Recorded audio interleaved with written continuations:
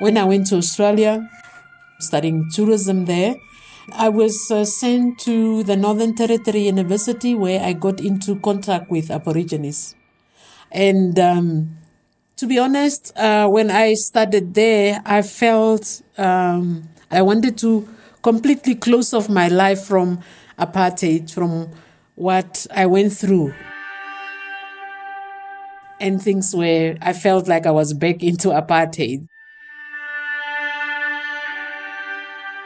I remember after 6 months, I called my mom and I said I wanted to come back. I just didn't want to do this anymore.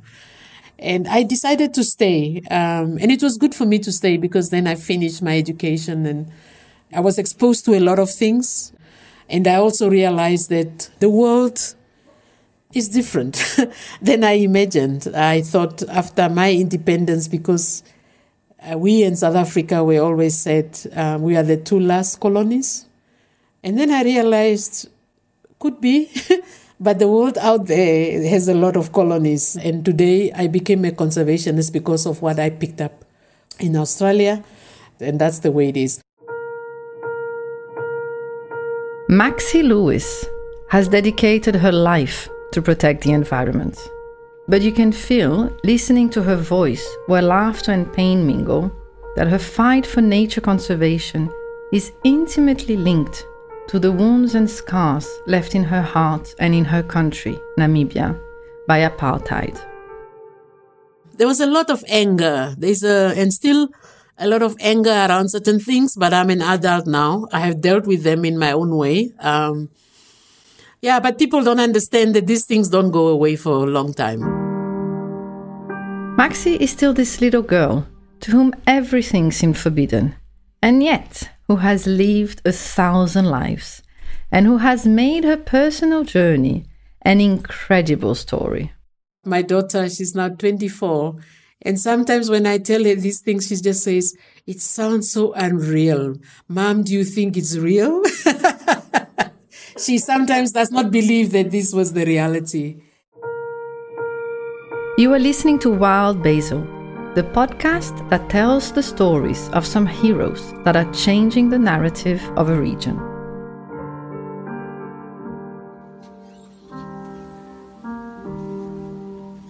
Maxi is known by some as the mother of conservancies. What does that mean? How did she get there? How did Maxi become a conservation leader and a role model for the new generations? Maxi's story begins on a road as she drives through a landscape she once knew was green and full of wildlife, and which now seems empty and yellowed by drought. When I was young, I saw a landscape where I wanted to see a lot of wildlife because I'm working and things need to change quickly. And now I'm a grown-up, I'm like, this is the reality. There are things in the world that I have no control over. And I'm thinking to myself as I drive through this landscape, what is the difference that I can make now that I'm an older person? I'm not yet old, but that I have the skills and the experience that I've developed over years to be able to tell my story to the next generation of young people. And this time, that is the difference. I don't have to tell my story to just Namibians. I can tell my story to a tourist. I can tell my story to somebody who has no interest in environmental issues, and it still makes sense. And I think for me, that is my landscape. My landscape tells a story, and I don't get sad by that landscape. I just know that if we as human beings look after that landscape, it will take me through the experiences that I have gone through. And I'm not angry about those experiences. I'm happy about those experiences. The story of Maxi is a story of landscapes, contrasting landscapes, always full of life and painted with her grit and her laughter. They are the landscapes of her country, Namibia. She drove them all and transformed them. At the beginning, there is a landscape of her childhood. I was born in Kadutura, in Windhoek. And so I felt a little bit constricted in that childhood because I was born in the era where apartheid was there, where there was no freedom. But when there was also a lot of poverty, because I was born in a household where I came from a single mother, and she had 7 children, and I was one of those 7 children. But I was also growing up in an area where there was Casper driving around. There was always the presence of soldiers on the streets. Protests is something that I live with, and that's maybe what turned me into an activist, not by voluntarily, but because of what I've seen around as a child. I will run after protests, not knowing why I'm doing it, but it was exciting at the time. Those are the things that takes me back to my childhood. There's one particular song that I used to like, and it still makes significant sense now in my country, because there's also things that are not going right, and I can sing it for you. We shall not be moved. We shall not be moved, just like a dream, standing by the riverside. We shall not be on our way to freedom. We shall not be moved. On our way to freedom, we shall not be moved, just like a dream, standing by the riverside. We shall not be moved. So as a child, I knew that verse, and I could sing it over and over and over and over. And this song, it reminds me of these young women and men that were on those streets, people that wanted to have change in the country. And I still think now, when I look at certain situations of war and people going through there, I don't care where you are in the world, I can understand. We shall not be moved. We shall not be moved, like a tree that's planted by the water. We shall not be moved. Namibia was the last country in Africa at the end of the 20th century to become independent. Namibia's struggle for independence lasted 34 years and caused some of the largest battles on the African continent since World War II. This bloody story is a second terrible chapter of a sad history, referred to as a forgotten genocide. So the childhood of Maxi was marked by apartheid, military violence, and poverty. And that's how I grew up in the system. You don't question. There was corporal punishment. That was the biggest thing in our schools, was corporal punishment. It was a very segregated system where, in terms of tribes first, you were treated as from the tribe. And even within the tribes, there were sometimes, even in the school, there were hierarchies. For instance, my mother was a single mother. She was not married. And I remember in this class that you were placed like a caste. So for kids that had single mothers and brought up by mothers that were not married, you sit in the class somewhere. And those ones that were married somewhere, coming from a... So you had this hierarchy in terms of the class. And the teacher will also look at it that way. Which really had an impact on me as an adult also growing up, because I thought there was something wrong with me not having a father. My mother, her father was an Angolan refugee, and my father was Herero. So I was mixed, which means that tribally they created a location, that's what was suburb, or a location, and that location, if they could not tribally place you, you were given a number, and that number was, for us that were mixed, it was 99. So 99 was anybody from, for instance, we had people that were fleeing the system from South Africa, they will come to Namibia. And so because they could not place them in any of these suburbs, they will fall under 99. And because I had a bit of this and I had a bit of that, I was mixed. My mother was placed and categorized in this mixed setup. So I was learned to speak 3 languages. I was supposed now to speak Ocherero, which was my own language, learn Oshivambo, and then forced to speak Afrikaans. That's how Maxi, a little girl, ostracized because she didn't fit into any box, built her identity. By transforming her difference and the obstacles placed in her way since childhood into the change she wanted to see. I think when I was 14 years old, things changed for me completely. I just became a different person. I was brought up as a Catholic, and my mother was a very strict Catholic. And so I went through the Catholic Church, but the Catholic Church was also part of a revolt against the system. So I go to church, and here we are being raised around issues about human rights and being ourselves. And so when I went to my high school, like trying to finish school, I questioned everything. I didn't comb my hair because there was your hair. You need to understand African hair, when they grow, it's really bushy. And we were asked to cut our hair completely short. And then if they grow after a certain, then you are not allowed in the class, or you were beaten up, or you were kicked out of school. So I refused to comb my hair. I started to think more black and around blackness, and because we had underground other schools that teach us in terms of your identity, what you are. And I took those things to my school, and taking it to my school created a lot of problems.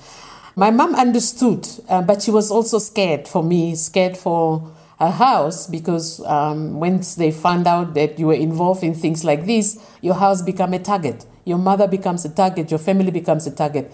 So on one hand, I have to think about my family and what was going to happen to my family. But on the other hand, I had this thing of not being afraid to speak up, not being afraid of taking chances and taking risks.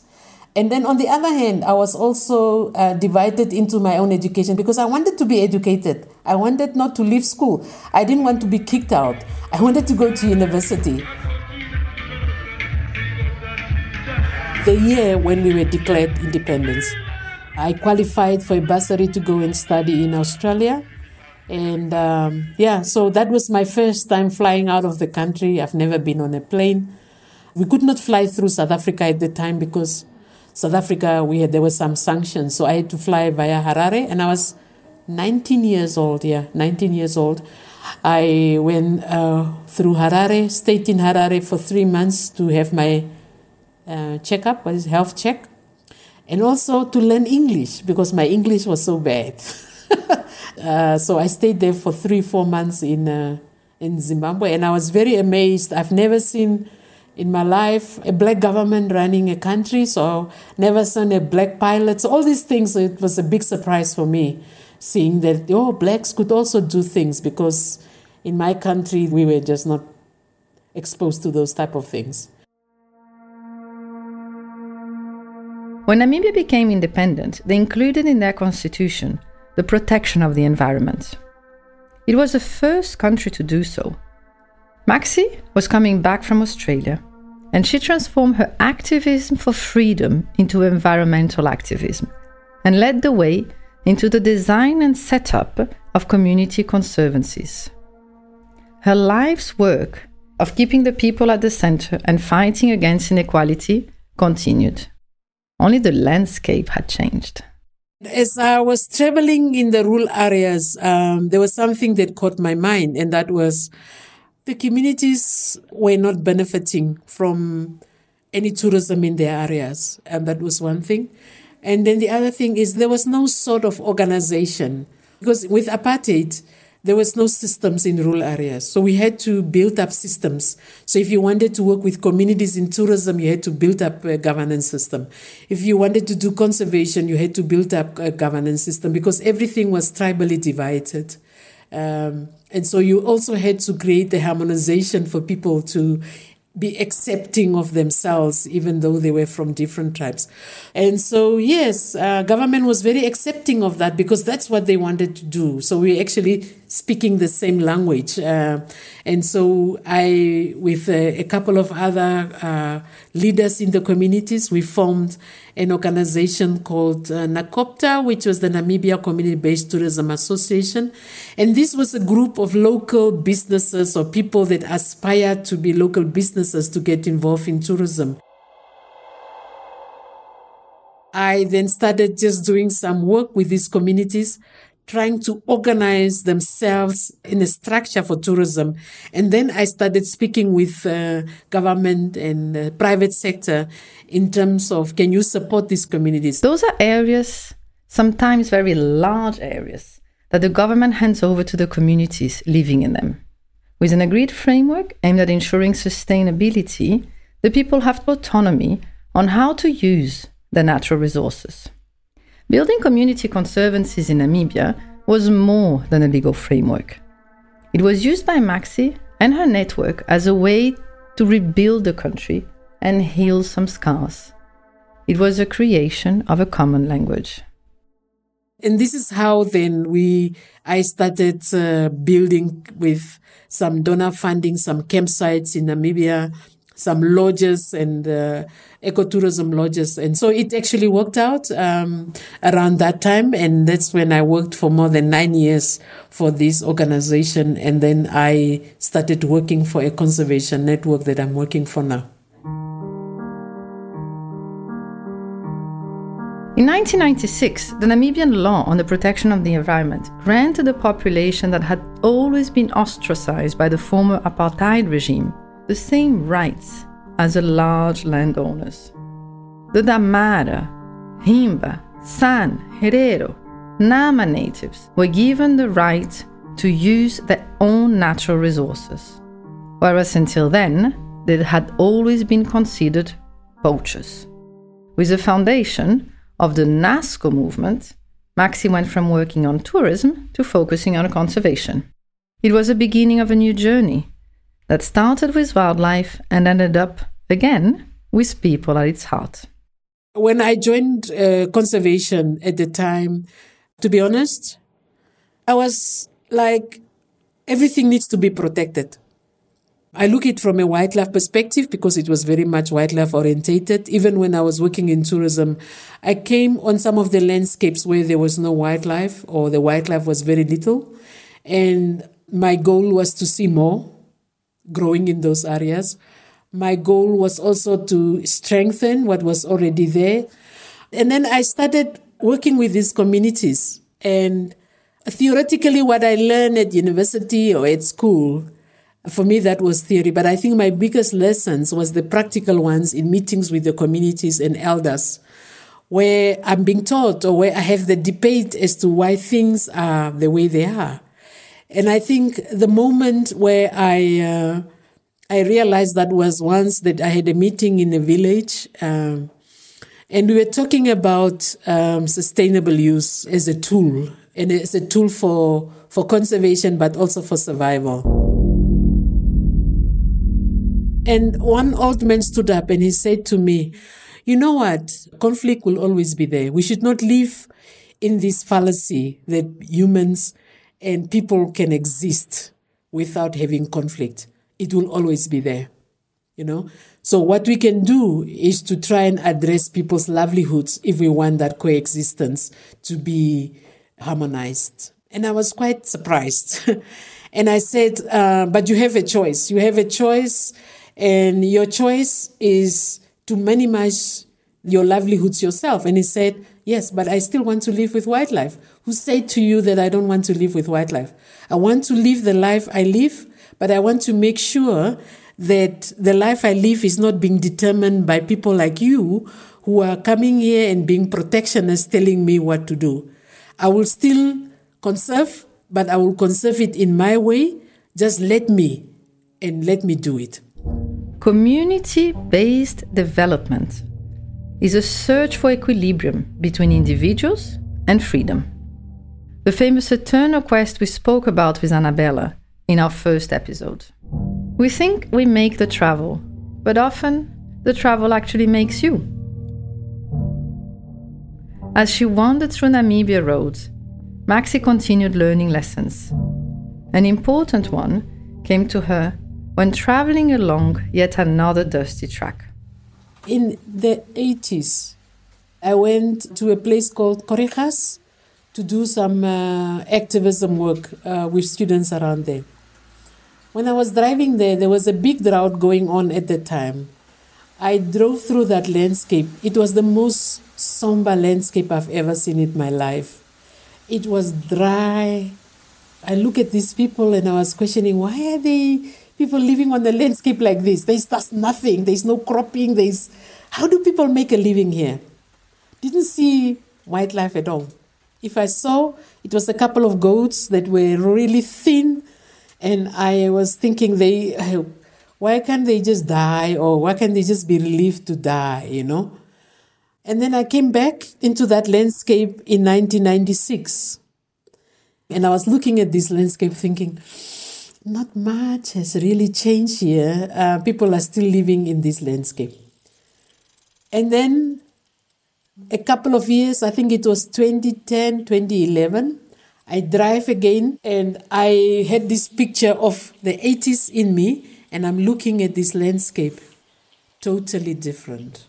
Lots of wildlife, lots of springboks, see the desert adapted elephants, see plains game. The other thing that I saw, this is before the rhino poaching started, I saw rhinos. They were just on the roadside. And I was like, wow, this has really changed. This has really changed. 5 years ago, I go through the same landscape and it reminds me again of the 80s. But this time, I see the landscape, but I see the people being a bit more different. People that are more knowledgeable, people that are more motivated, people that have faith that the wildlife will come back and will manage it. In January, it rains and I drive through the same landscape. And I see again a re-emergence of grass, but this time no wildlife because a lot of it died because of the drought. Last week, I drive through the same landscape. Wow, there's a return of wildlife. The people are still there. Unfortunately, no livestock, but wildlife. So I have gone through stages in conservation where I have seen my vision being altered from a landscape point of view. Sometimes it looks like this and sometimes it doesn't. Sometimes it's good and sometimes it's bad. One thing that is not changing is the people within that landscape, that they still have faith. And you come back now into those areas. People they are governing themselves. They are looking after wildlife. Poaching has gone down. They are even looking at the world's most endangered species like the black rhino. I could have never imagined 2015 or how many years back that will happen. And it's happening. Namibia has today created almost 100 communal conservancies. They cover more than 20% of the country's land. With this model, you can now find in a country as much wildlife outside national parks than inside. Namibia elephant population has more than tripled in the last 20 years. The black rhino, once near extinction, has rebounded. And the desert lion population is back. All this because a model of communal conservancies brings revenue for the people living in those areas that makes it worth it. And I think as an individual, I made that contribution through the work that I do. I created that awareness. I spent hours and hours in making that contribution, not just as a human being, as a Namibian, but also as a woman. Perhaps Maxi's most important lesson came to her as a woman. Unless she was the one who gave it. Let me tell you a story. I was building a camp in a very remote village where we have the Himba, the traditional Himba people in Namibia. And so I went there the first time and I met with the traditional authority and I was taken through any steps like any other women. First of all, they were very shocked because it was a white tour operator who was doing some, we had a camp there that introduced them to them, and he could speak my Herero language, and he told them, Maxi is also like you guys. She's from your tribe. She can speak the language. But she came here because she wants to capture the tourists that are passing here so that they can give something back to you guys. Maybe that can contribute, because they used to have mobile schools, to your mobile schools or to your health, to the clinics or to the transport for you to go to the nearest town. And the chief said very arrogantly, I don't care. There's the other women. Normally, Himba men and women don't sit together. I knew that was coming. I was prepared for it. So I took my chitenge, my rep, and I went down underneath the tree and I sat there. But it was a distance from where I was sitting. So every time he was asking questions, then he needs to scream to me. And it was very hot that day. So he needs to scream and he will say, yeah, you women sitting underneath that tree, tell us why you are here. But it's now so loud. And I think he became a bit tired. And the others were also complaining that he was making noise. So he said, can you move a little bit closer so that I can hear you? But you will still sit on the ground. And in my head, I said, I'm graduating. I'm graduating a little bit closer and closer. And then they let me sit in the sun. And I said, no, but that's not on. Why are you letting me sit in the sun? And they were sitting underneath a tree. I said, can I just move a little bit close to where the shade is? And they agreed. And then I realized, wow, I have moved into the circle now. I'm on the ground, but I'm in the circle. That means a lot. And even the women that I moved away from, they picked it up and they said, wow, we see you are in the circle now. And we talked and I said, I'm going to come back. And so we talked about the plans and what they want to do. I went back the second time. This time, I just went straight to where the women were sitting underneath the tree with my rep. And remarkably, the chief said, no. You can't sit there. You should come near. You should come here. Your place is here. Your place is here. And we even brought you a chair. You can sit on the chair. And that's when I realized, wow, I have made it. I've made it in the circle. And so I think in a way, certain things also has driven, even in these areas when I go back there, they recognize me. Their kids recognize me. I grew up with a mother that was very strong. So in my house, there was no gender roles. And especially me, I was allowed, I think my mom probably also thought maybe I was just a bit different in the way I see things and do things. And I was a very stubborn child. If I did not agree with something, I was very upfront and I will just say it. And so I think she just accepted that's the way I am. I like to play soccer. There were more boys around, so they play soccer, and I used to play a lot of soccer. There was an open field in front of my house, so we used to kick a lot of soccer, and soccer was my thing that I played at the time. And so growing up, I was tough. And then I had a grandfather also who also had no gender roles. When I go for holidays, he actually talked to us and said, in this house, women here can do as much as what men can do. And so we grew up with that philosophy in our house. And so when I went into rural areas, to be honest, a lot of these meetings were mostly men. So when I got there, for them, I was boss. So when they talk to me and I come to a meeting, they will say, oh, that boss, she does not sit on the ground like other women. She gets the chair. And things like that. So they just treated me very differently in terms of how they would treat other women. But I knew that they will probably look at me and say, why is she sitting there? What makes her so special to sit there? Why would these men pay so much respect to her? And for me, that was my own psychology around like I will not talk about it with them. I'll find a way that they look at me when I speak, and maybe I will touch a couple of them. And maybe they will come and ask me, why do you do that? And I used to find that often in meetings. And I will tell them my stories, this is how I grew up. I'm just like you. I grew up also in a village. I went to the city. So I will give them my story. And to be honest, today, a lot of those young women, I see them in the meetings where I go. And for me, it gives me such joy. Maxi painted her landscape to be the change she dreams to see. She is today a role model for young women and men, and she's working to hand over to the new generation who didn't need to fight for freedom or to fight to get their wildlife back. At a glance of the 2-minute attention span of the social media youth, some seem to think there are no environmental challenges anymore, but they are unfortunately wrong. Inspiring this new generation of activism is Maxi's next mile.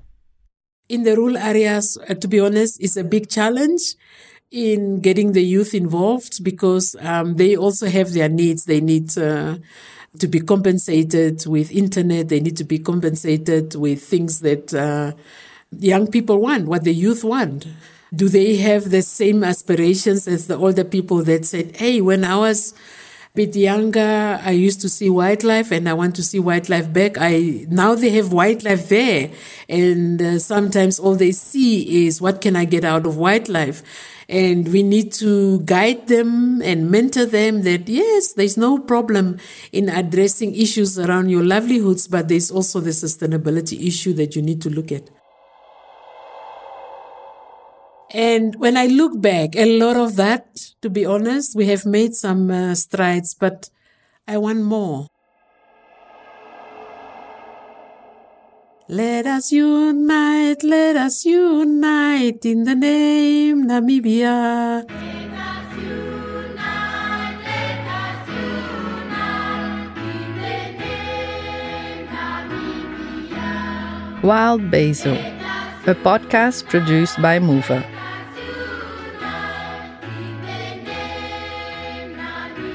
Written by Luiz Guimarães Scherer Navarro and Martin Kennen.